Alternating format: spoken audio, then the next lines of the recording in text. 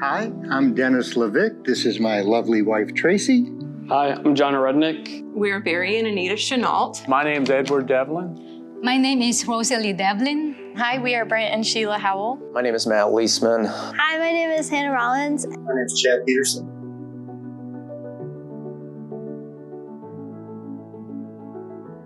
Before I knew Christ, even though I had a lot of friends and a really good community, I was still kind of alone. I was definitely trying to find my self-worth and everything and what other people thought about me instead of finding my worth from God. I found God on TikTok. I was just scrolling through and it was a bunch of videos about Jesus, and then I started to look into it. I watched some YouTube videos on it and then bought a Bible. And the TikTok videos that I would watch, they really just went over how much God loves us.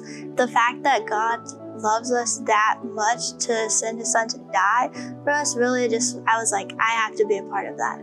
I didn't grow up in a Christian home or anything. So yeah, it is hard in my own faith walking when I don't have my parents by my side in it. My best friend, she invited me to church. We had met a couple years ago. We started playing volleyball together. And then one day we were at a tournament and we both saw each other reading our Bibles. And then we started our own Bible study. Our Bible studies, they would be at either a Starbucks or Panera, or sometimes just in our own living rooms. One thing that I would want other people to know is to just pray about everything. There's nothing too small that you think that you can't bring up to God, because that's not true. You should bring up every little thing that you're going through, every big thing that you're going through, because he really does want to hear it.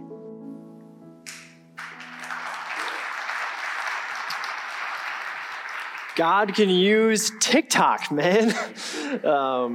Yeah, if you didn't think that's funny, it's because you don't know what TikTok is, which is totally fine.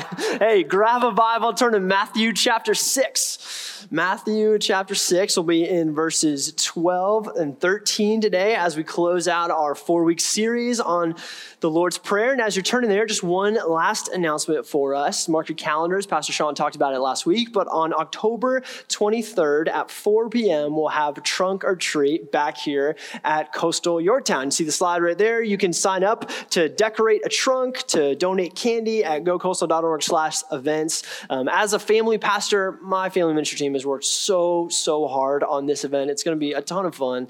I know my family specifically is excited about it. My 4-year-old has been debating which princess to dress up as for the last 2 months. And so I hope that you guys are excited about this event as Piper Curtis. 23rd, come out and fellowship and have a great time. It'll be a beautiful, beautiful day. So Matthew 6, verses 12 through 13. Like I said, last week of our series on the Lord's Prayer. And up until this point in our series, we've had 3 weeks and we've taken it one verse at a time. This morning, I have 2 verses. So it only figures that I should be given twice the amount of time, right? I think so. No, if you're not laughing again, you're like, please let him not be serious.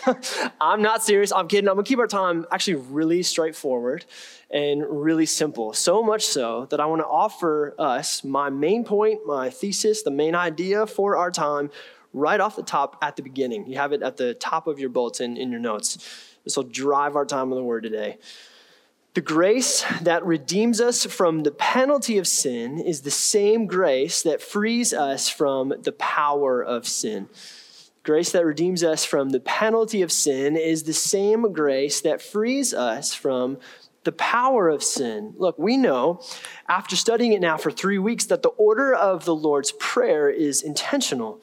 Jesus is laying out a roadmap for us, providing us with a model. And in Matthew 6, verses 12 and 13, the model for us today is meant to be both theologically helpful, to teach us something about God, and practically helpful, to give us something to change the way we live. And we'll see that Jesus connects the grace that pardons in verse 12 with the grace that empowers in verse 13. And we'll see why it's so important. And so our plan this morning, really simple, 2 verses. And as you'll see in your notes, I'm going to give us 2 points, each followed up by a practical word that'll provide us with something to wrestle with, to challenge us as we head out of here today and start our week. So Matthew 6, verse 12. Let's get to work. This is the word of the Lord. Forgive us our debts as we also have forgiven our debtors. forgive us our debts as we also have forgiven our debtors. So the word debt here in the original language is simply the word for sin. Luke's version of the Lord's Prayer says transgression. And so when we read forgive us our debts, we're not talking financial debts here. Jesus is speaking spiritually. And this makes sense. This request is at the heart of Christianity. It experiences and communicates to us that we need forgiveness, that God ultimately is the one who grants forgiveness. And trust we know this, church, but sin is our greatest problem and forgiveness is our greatest need. And so this is a request with an underlying understanding that before God, a holy God, we can't work for our forgiveness. We can't earn our forgiveness. Similar to our time in the Word last week with the request for daily bread, this verse gives us a picture of almost a small child coming before a father in total dependence. It's like we're communicating to God here. If you don't forgive, then we are not forgiven. And we need forgiveness more than anything else. Whether or not we've been forgiven of our sin impacts every aspect of our lives. It impacts how we live with our families, how we work at our jobs, how we interact with our church family. It obviously impacts our standing before God. It even impacts our evangelism, how we share the gospel. Recognizing that forgiveness of sin is the greatest human need directly impacts how we share the gospel. And over the next 4 weeks as a church family, we'll be walking through a 4-part series on evangelism.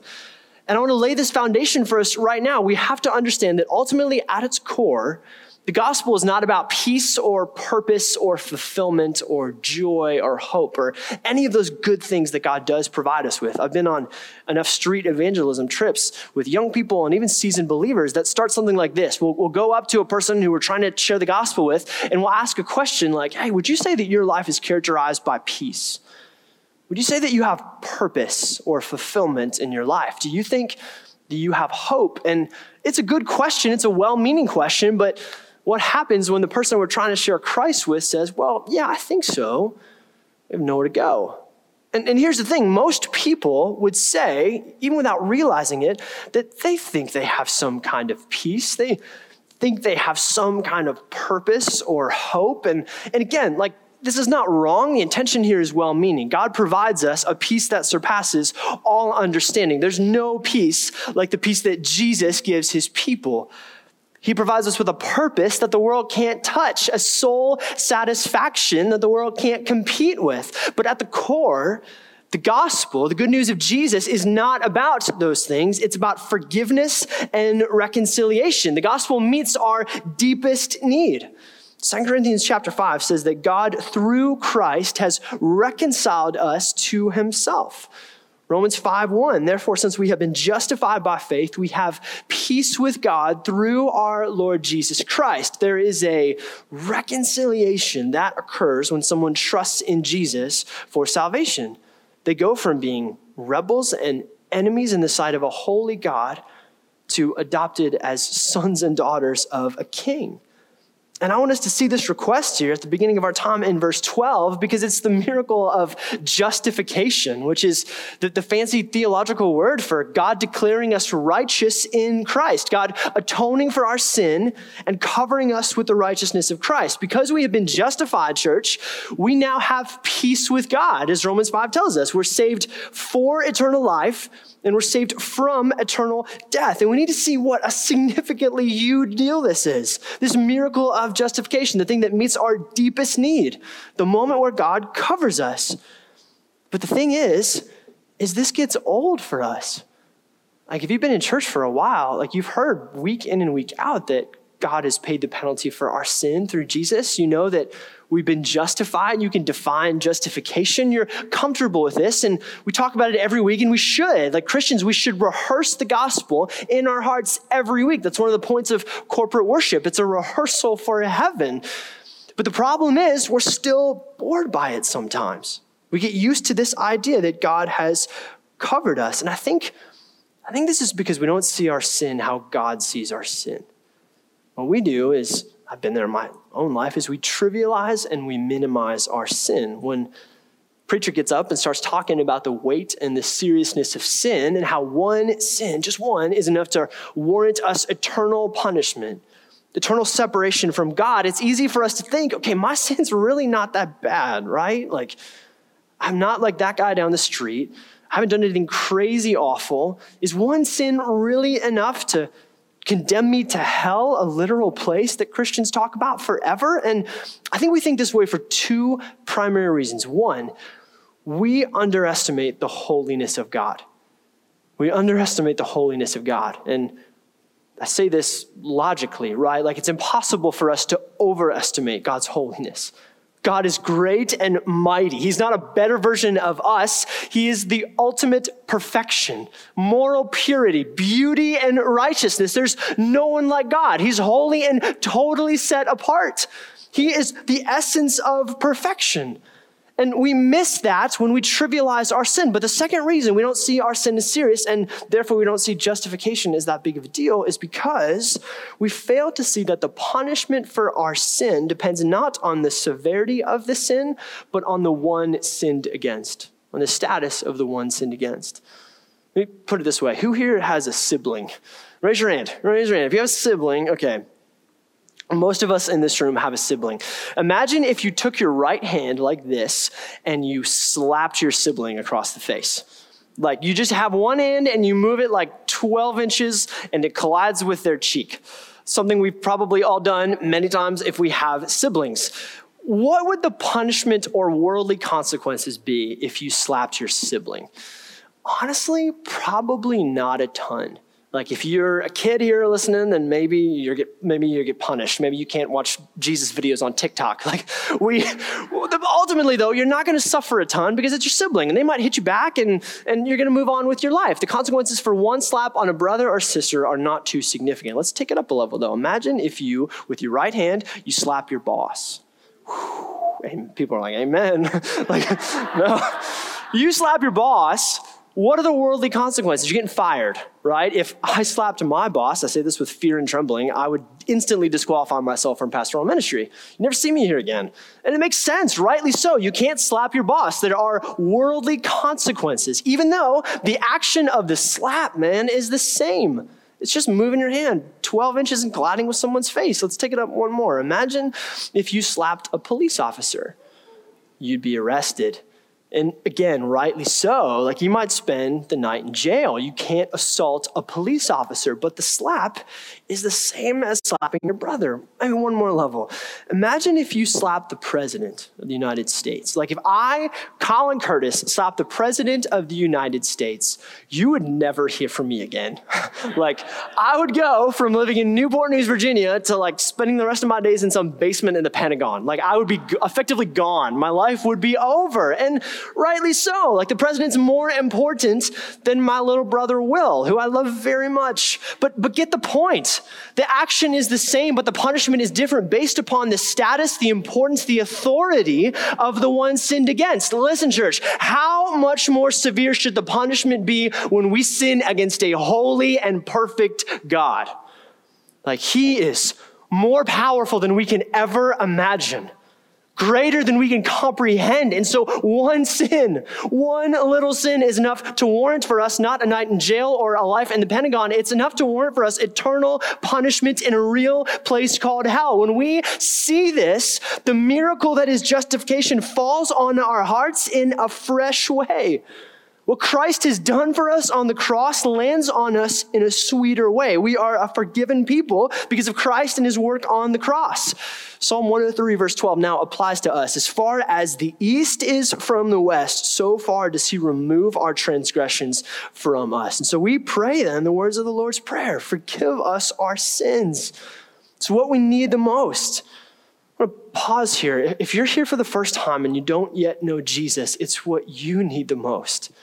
Like we're going to talk about growing in holiness here in a minute, but this is what applies to your life right now. What you need the most is not peace or purpose or a new hope, though God does provide those things. What you need more than anything is to be forgiven of your sin and reconciled into a right relationship with your Creator. And we trust that the gospel offers us a way to do that. We say the word gospel. What do I mean? The Bible teaches that there is a loving and a holy God, the God we've been talking about and singing to this morning, who's created us to be in a relationship with him. But all of us have sinned, whether it's little sins here and there or like gigantic sins that you're ashamed of. We've all sinned and separated ourselves from that God. But God, because he is loving and merciful and gracious, hasn't left us in that sin. He's sent his son in the person of Jesus, fully God and fully man, to live a perfect life, die a sacrificial death on a cross, and then bodily be raised back to life. And if we trust in that, we repent, turn back from our sins, trust in the person and work of Jesus, and receive him into our lives, then we have that deepest need met. We are forgiven and reconciled into a relationship with our Creator. It's point number one. God offers forgiveness. He offers it to us freely. And that's the first part of this verse. God, without coercion or need, freely offering forgiveness of sin, inviting us in to ask for it. But there's a part for us to play here too. Look at the second half of verse 12. As we also have forgiven our debtors. Letter A, God requires forgiveness. So number one, God offers us forgiveness through the miracle of justification. Letter A, God requires forgiveness from his people. And not requires isn't necessary for salvation. Again, justification is a gift. But there's a clear expectation in this text that just as God has freely offered us forgiveness, he then requires us to freely offer others forgiveness in return. To the point where Jesus says, forgive us as we have forgiven others. And so here's where I'm going to go from preaching to meddling a little bit. If we as Christians are holding out forgiveness towards others, especially towards others in the church, then it displays a lack of a true understanding of the forgiveness that we ourselves have been given. N.T. Wright put it this way. I'm going to read a quote at length. It's so good. Failure to forgive one another wasn't a matter of failing to live up to a new bit of moral teaching. It was cutting off the branch you're sitting on. The only reason for being kingdom people or for being Jesus's people was that the forgiveness of sins was happening, so that if you didn't live forgiveness, you were denying the very basis of your new existence. In other words, claiming forgiveness ourselves only makes sense, church, if we're willing to offer that same forgiveness to others.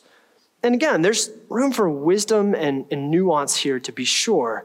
In a room or gathering this size, I know there are situations of violence and situations of abuse. The Bible does not command us to seek out face-to-face encounters. Be wise. We don't put ourselves in danger here.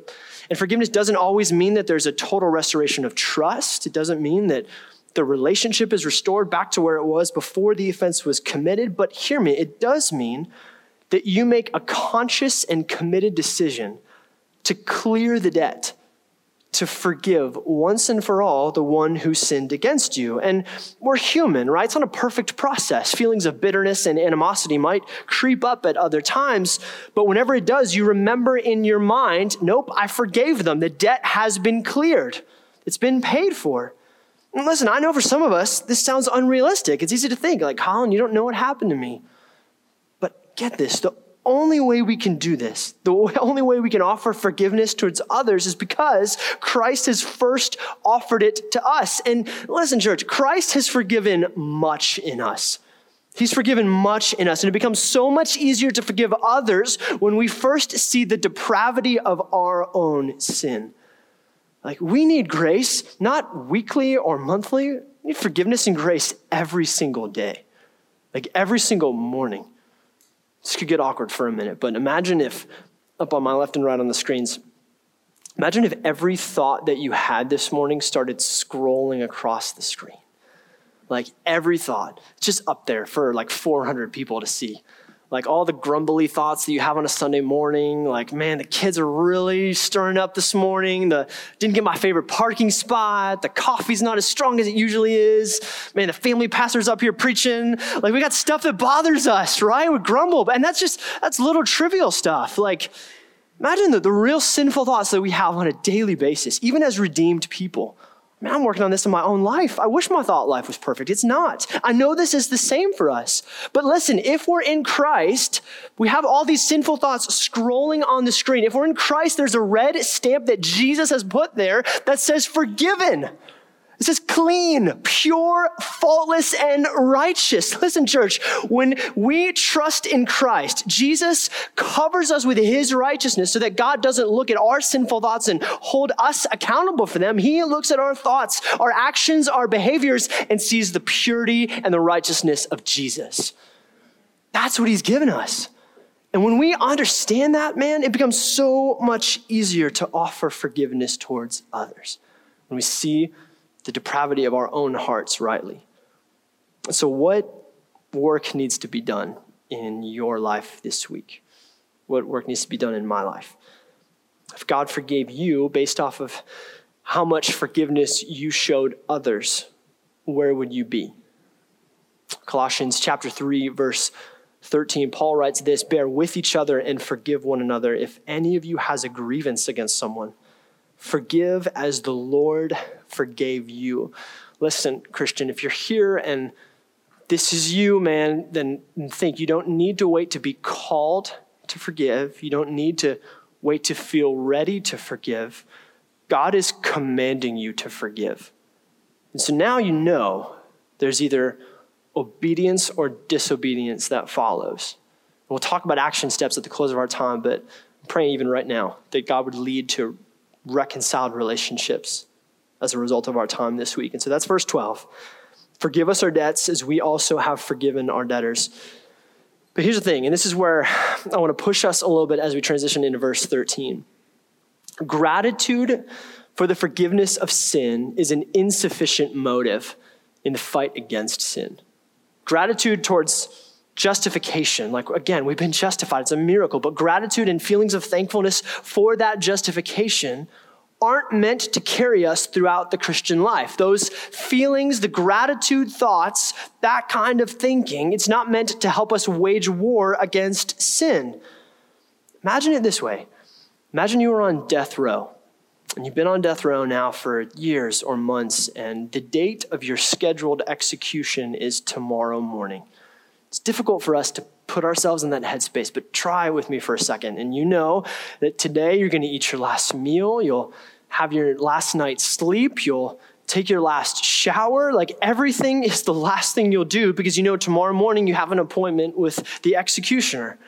And you go to sleep and you try to sleep, but you can't sleep, obviously, because there's emotional turmoil in your heart. You know that when morning comes, you're going to die. It'll be your last moment on earth. And you know that in the morning when the warden and the guards walk in your cell, they're going to take you away to be executed. And so the sun rises and the doors of your cell open. The warden comes in, followed by the guards, and he says, hey, this never happens, but someone just took your place in the execution chamber.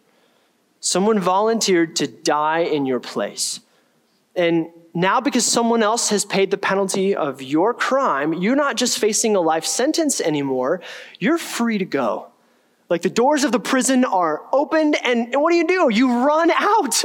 It's the happiest moment, the happiest day of your life because you're no longer condemned. You are forgiven and free. Like you go out rejoicing. Like the breath that you take in the fresh air is like revitalization to your lungs. Every bite of food you eat that day is like the tastiest bite you've ever eaten because you're still alive. You're not going to die. You have life. And the day after is just as sweet. And so is the day after. And the first week is this incredible experience where you have new life. But what happens as week after week after week passes and the week turns into months and the months turn into years? Listen, you're always going to be grateful, incredibly grateful for that one who died in your place. But as you grow and as the years go by and as the decades go by, what happens to the feelings of thankfulness? They're always going to be there. You're always going to be grateful for what happened, but especially as you approach a more natural death, they're not as vibrant as they once were when you were given that new life. It's because those feelings aren't meant to sustain you. The same principle applies to the Christian life. Like I remember being a 17-year-old kid in Northern Virginia and having my life collided with the person and work of Jesus. January 11, 2012, when God saved me. And I remember that day like it was yesterday. And I remember the feelings like I was on cloud nine, man. Like, God had saved me. His grace had radically changed my life. And that was 10 years ago. And in the weeks following, when I was a brand new baby believer, it's like, I just couldn't wait to wake up in the morning and praise God. What's happened 10 years later? Like, by God's grace, I still have feelings of gratitude. And as Christians, we always will. But they come and go.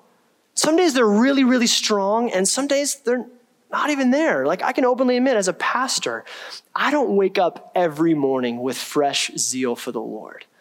I wish I did, but I don't, because my relationship with Christ isn't ultimately based upon my feelings. See, this, I think, is a problem with the American church. We are so comfortable with that freedom moment, that prison door moment where we are freed and justified and forgiven. We praise God for justification. We're really comfortable with this doctrine, the grace that forgives. But the problem is, church, is we tend to stop there.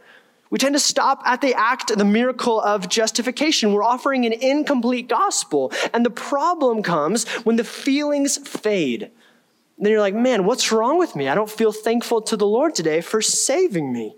And we preach the gospel to ourselves every day, as we should, but our gospel sounds a lot like you are forgiven, you are chosen, you are loved, and you're free. And don't get me wrong, all of those things are so true. Like, we're in Christ, we are forgiven, we are chosen, we are loved, we're accepted because of the grace of God, we are free, but we stop there. We are super familiar as an American church with the gospel that justifies, that declares us righteous, but what we need more than ever as a church family is a reminder that the gospel that saves us is also saving us.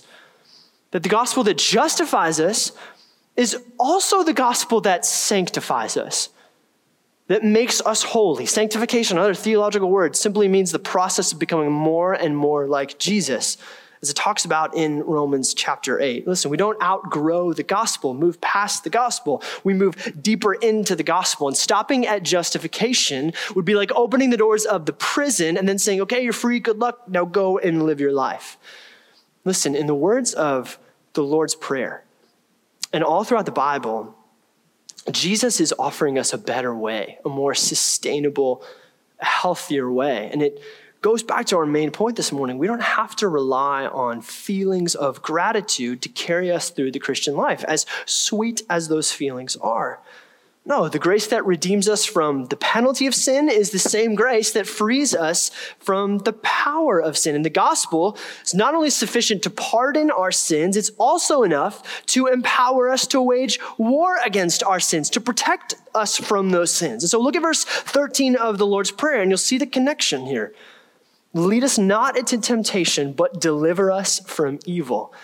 It's a request, an ask. And the dependence, again, that we've been seeing. We depend on God for provision, daily bread.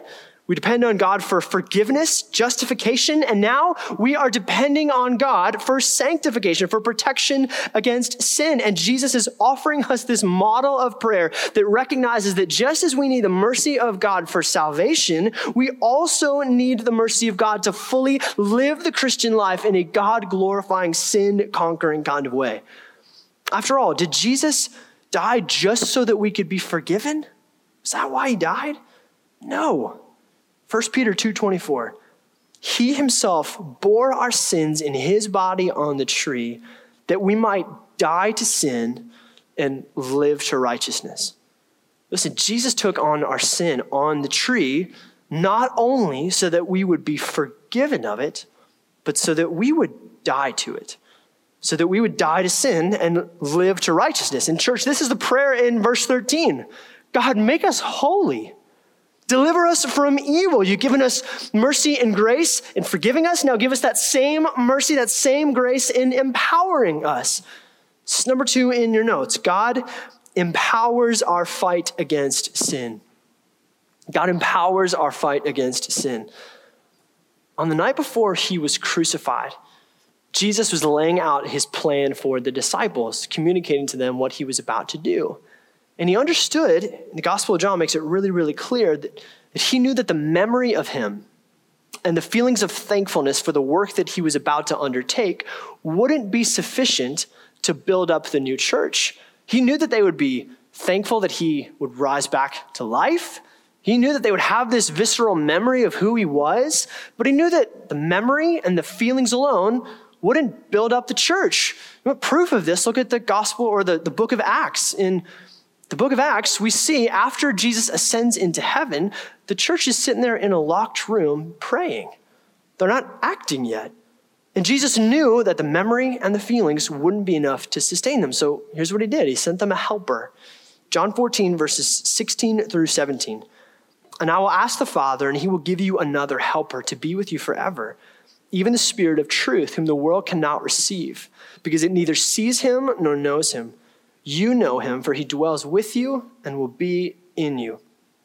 Listen, God has given us as Christians the gift of the Holy Spirit to empower our sanctification, to empower our becoming more and more like Christ. God has given us the Spirit to convict us of sin, John 16. The Spirit empowers our witness, Acts chapter 1, brings to our minds the words of Christ, the scriptures, John 14, and the Spirit provides us with gifts to build up the church, 1 Corinthians chapter 12. The Holy Spirit is God in us, actively working to make us more and more like Christ. But hear this, just like in verse 12, in verse 13, we have a role to play. This isn't a passive process where we just sit back and pray, okay, God, deliver us from evil. Lead us not into temptation.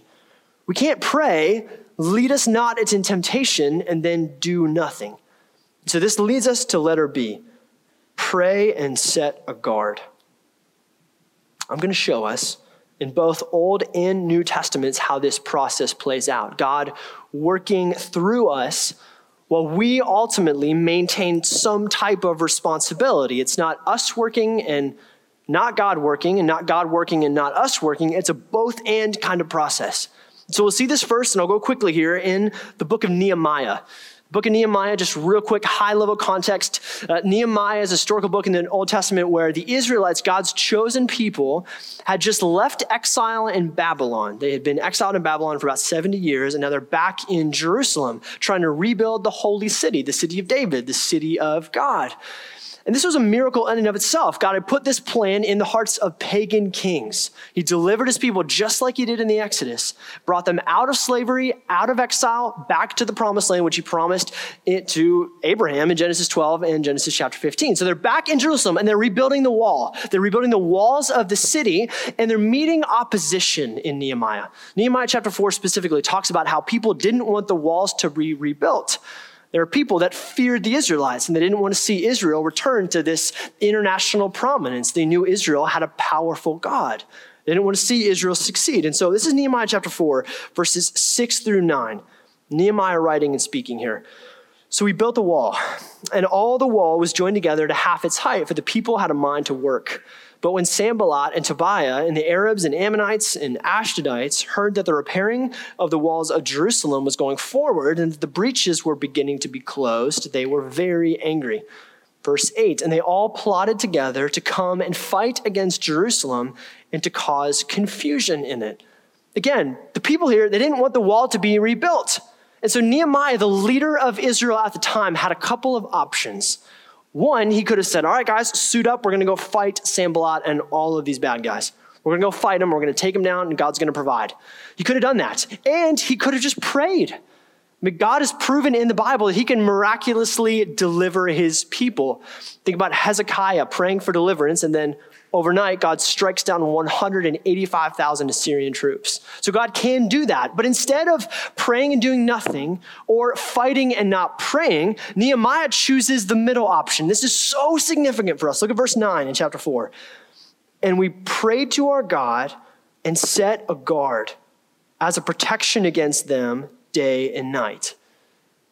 Listen, this is a pattern that we see all over the Bible. We pray, and we don't sit back, we work. There are both natural means at work here and supernatural means at work here. So natural means is Nehemiah strapping up swords and going to fight and protect his people. The supernatural means are praying and asking God to deliver his people. He rightly understood that unless the Lord builds the house, the builders labor in vain. If he doesn't pray, God's not going to provide. But in the same way, we don't pray, Christians, deliver us, and then sit back and do nothing. We see this in the New Testament too, especially in the letters of Paul. Philippians chapter 2, verses 12 and 13. Therefore, my beloved, as you have always obeyed, so now, not only is in my presence, but much more in my absence, work out your own salvation with fear and trembling. Look at the command that Paul gives the Philippian church here. Work out your salvation. There's a part for us to play here. Work it out. But 13, for it is God who works in you, both to will and to work for his good pleasure. So is it us working our salvation out, or is it God working our salvation out? It's both and. Colossians 1:29, I'll show you just one more. For this I toil, struggling with all his energy that he powerfully works within me. I'm struggling, I'm toiling, recognizing fully that God is the one who supplies the energy. So this prayer then, in Matthew 6, verse 13, lead us not into temptation. The supernatural means that God has given us to fight this battle against temptation is the person and work of the Holy Spirit, empowering us to fight sin and conforming us more and more into the image of Christ. But as we've seen, there are natural means that God has given us as well, the ability to work and to toil and to set a guard. So let me say this as clearly as I can. We cannot pray, lead us not into temptation, and then intentionally allow ourselves to be put into situations where we know we'll be tempted. Doesn't make sense. Be like if I said on December 15th, okay, my New Year's resolution this year is to get in shape. Like, I want to be healthy and fit. And so I'm going to clean up my diet. I'm going to join a gym. I'm going to go on keto or low carb or whatever the trend is. I'm going to do all that stuff, and I'm going to get my fitness game elevated. That's what I'm going to do. And then January 1 rolls around, and I make no attempt to join a gym, and I go on the Supersize Me diet, the McDonald's 7 days a week. Like, you would know in that moment that my claim to desire physical fitness was empty, that it meant nothing. It matters not what I say ultimately, but what I do. And it matters what we do here too. You can't pray, lead us not into temptation, and then have unlimited access to the internet if pornography is a problem for you. You can't do it. You can't pray, lead us not into temptation, when there's a friend of the opposite sex at work that your spouse doesn't know about, and you're enjoying the attention. You can't pray, lead us not into temptation, when you're prone to drunkenness, but you consistently put yourselves in positions with unlimited access to alcohol. You can't pray, lead me not into temptation, but keep hanging out past midnight with your boyfriend or your girlfriend. You can't pray, lead us not into temptation, and then spend hours on social media if it leads you to covet what other people have. And so the question for us is clear. And again, I'm going to trust the Holy Spirit to apply this morning. Where are we leaving the door open for temptation, Christian? We want to pray, deliver us from evil, and then make absolutely certain that we aren't leaving room for evil to enter in the back door of our lives. Listen, this matters because God has saved us not just to be a forgiven people, but a holy people. It's God's design for his church. 1 Peter 1:18, be holy, for I am holy. God has not just saved us from something, but for something, to live and walk joyfully in holiness because it's God's good design for us. Man, I've heard the phrase so many times that God doesn't care about your happiness. He cares about your holiness. I can't stand that because the two things are not diametrically opposed. We are happiest when we're living mostly according to God's word. We're happiest when we're holiest. And so what I want us to see this morning is that there is no aspect of our lives that the gospel doesn't touch. It justifies and it sanctifies. It is comprehensive and all-encompassing. And in the two closing verses of the Lord's Prayer, Jesus is showing us this process played out, that we depend on God for pardon and that we depend on God for protection. The gospel has saved us from the penalty of sin. Right now, as believers, it's saving us from the power of sin. And then church, praise the Lord, one day it will save us from the presence of sin, where we're going to go and be with him and be freed from temptation once and for all. But I want us to see that the gospel, the good news of Jesus, is not a prayer that you pray when you're 8 years old, And then you go on just living your life, banking on that justification and feelings of thankfulness that are sometimes there and sometimes not. It's not a feeling. It's not raising your hand at the end of a sermon. It is Christ earned and Christ purchased justification and Holy Spirit empowered sanctification. So I'm going to invite the band back up. We're going to close in worship here in a second. But before we do that, I want to offer us a couple of action steps this morning. We're going to have members of the prayer team up on either side below the screens. And I want to give you some practical steps. Number one, a possible response for you. If you're here and you've not yet trusted in Jesus, then your response this morning needs to be to trust in Christ for forgiveness and justification. Like all this stuff about forgiving and cutting off temptation, like listen, that's for believers, written to believers. And that will apply to you, but right now, the deepest need that you have is to be reconciled into a relationship with God, to be forgiven of your sin. And I'm going to pray here in a second and give you a chance to do that, to handle that with the Lord, then to go up and talk to a brother or sister on my right or left and to work out that process, to be prayed over, to talk through, have any questions you have answered. We'll have that space this morning. So that's you, man. Don't leave here without experiencing that miracle of justification, to be saved for eternal life. But if you are in here and you're a follower of Christ, which I know is most of us, then my encouragement to you is not just to trust in Christ for justification, but trust in Christ for sanctification too. And then pray and set a guard.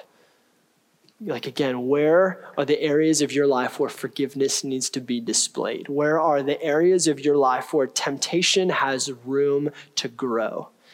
You know them. I know them. Are we setting a guard this morning? And so I want to invite us to stand. Let's stand together, church family. And I'm going to pray along those lines. I'm going to pray and give us a chance to trust in Jesus for justification. Then I'll pray specifically that he would do a work in us this morning and help us with sanctification, that he would make us a holy people. We would be a holy people. So that first category is you this morning. You're not yet a believer and hear about the goodness of Christ and the love he has for you, and you want to experience that miracle of justification. I'm going to pray for you right now, and I'm going to invite you to pray with me.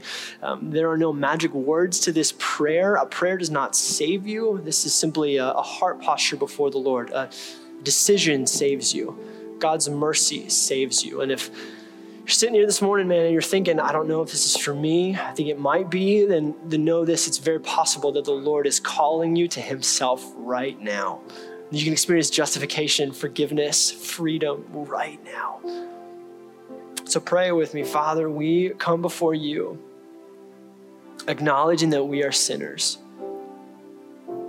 that we have not lived up to your standard, that we have rebelled in your sight. And God, we need forgiveness. So we thank you for Jesus, for sending Jesus. We believe that he is fully God and fully man. We trust that he lived a perfect life, that he died a substitutionary death. And we believe that he rose again in physical form. And so God, we repent of our sin. We turn back from our sin, our old life, because we need something new. And we trust in Jesus. We trust in what he did for us. We believe in what he did for us. Adopt us into your family. Turn us from rebels to sons and daughters. God, I pray for this church family. I pray, oh God, that you would have mercy on us this morning, that you would help us to pray and set a guard. God, I pray that as a result of our time in the Word today, that relationships would be restored, that forgiveness that needs to be extended would be offered, that it would be received joyfully, that you would repair familial bonds, that you would restore friendships, that we would do the work that we know you're calling us, commanding us to do this morning. So I pray for courage and conviction to walk in that. I pray for the brother or sister here that's really struggling with temptation, that's struggling with sin. God, I pray this morning that they would pray, trust the Holy Spirit to empower their sanctification, and then set a guard, God, whether it's physical means of cutting off access to certain situations or taking a different way home. God, I don't know, but you do. And I pray that this morning we would create action plans in our hearts, that we would be people that don't just say, deliver us from evil, God, but that we would position ourselves to be delivered. Make us holy, God. We thank you for your overwhelming love for us. We thank you for the blood of Jesus that covers us, that cleans us, and that empowers us. And thank you for this time. It's in Jesus' name we pray. Amen. Amen. Let's sing together.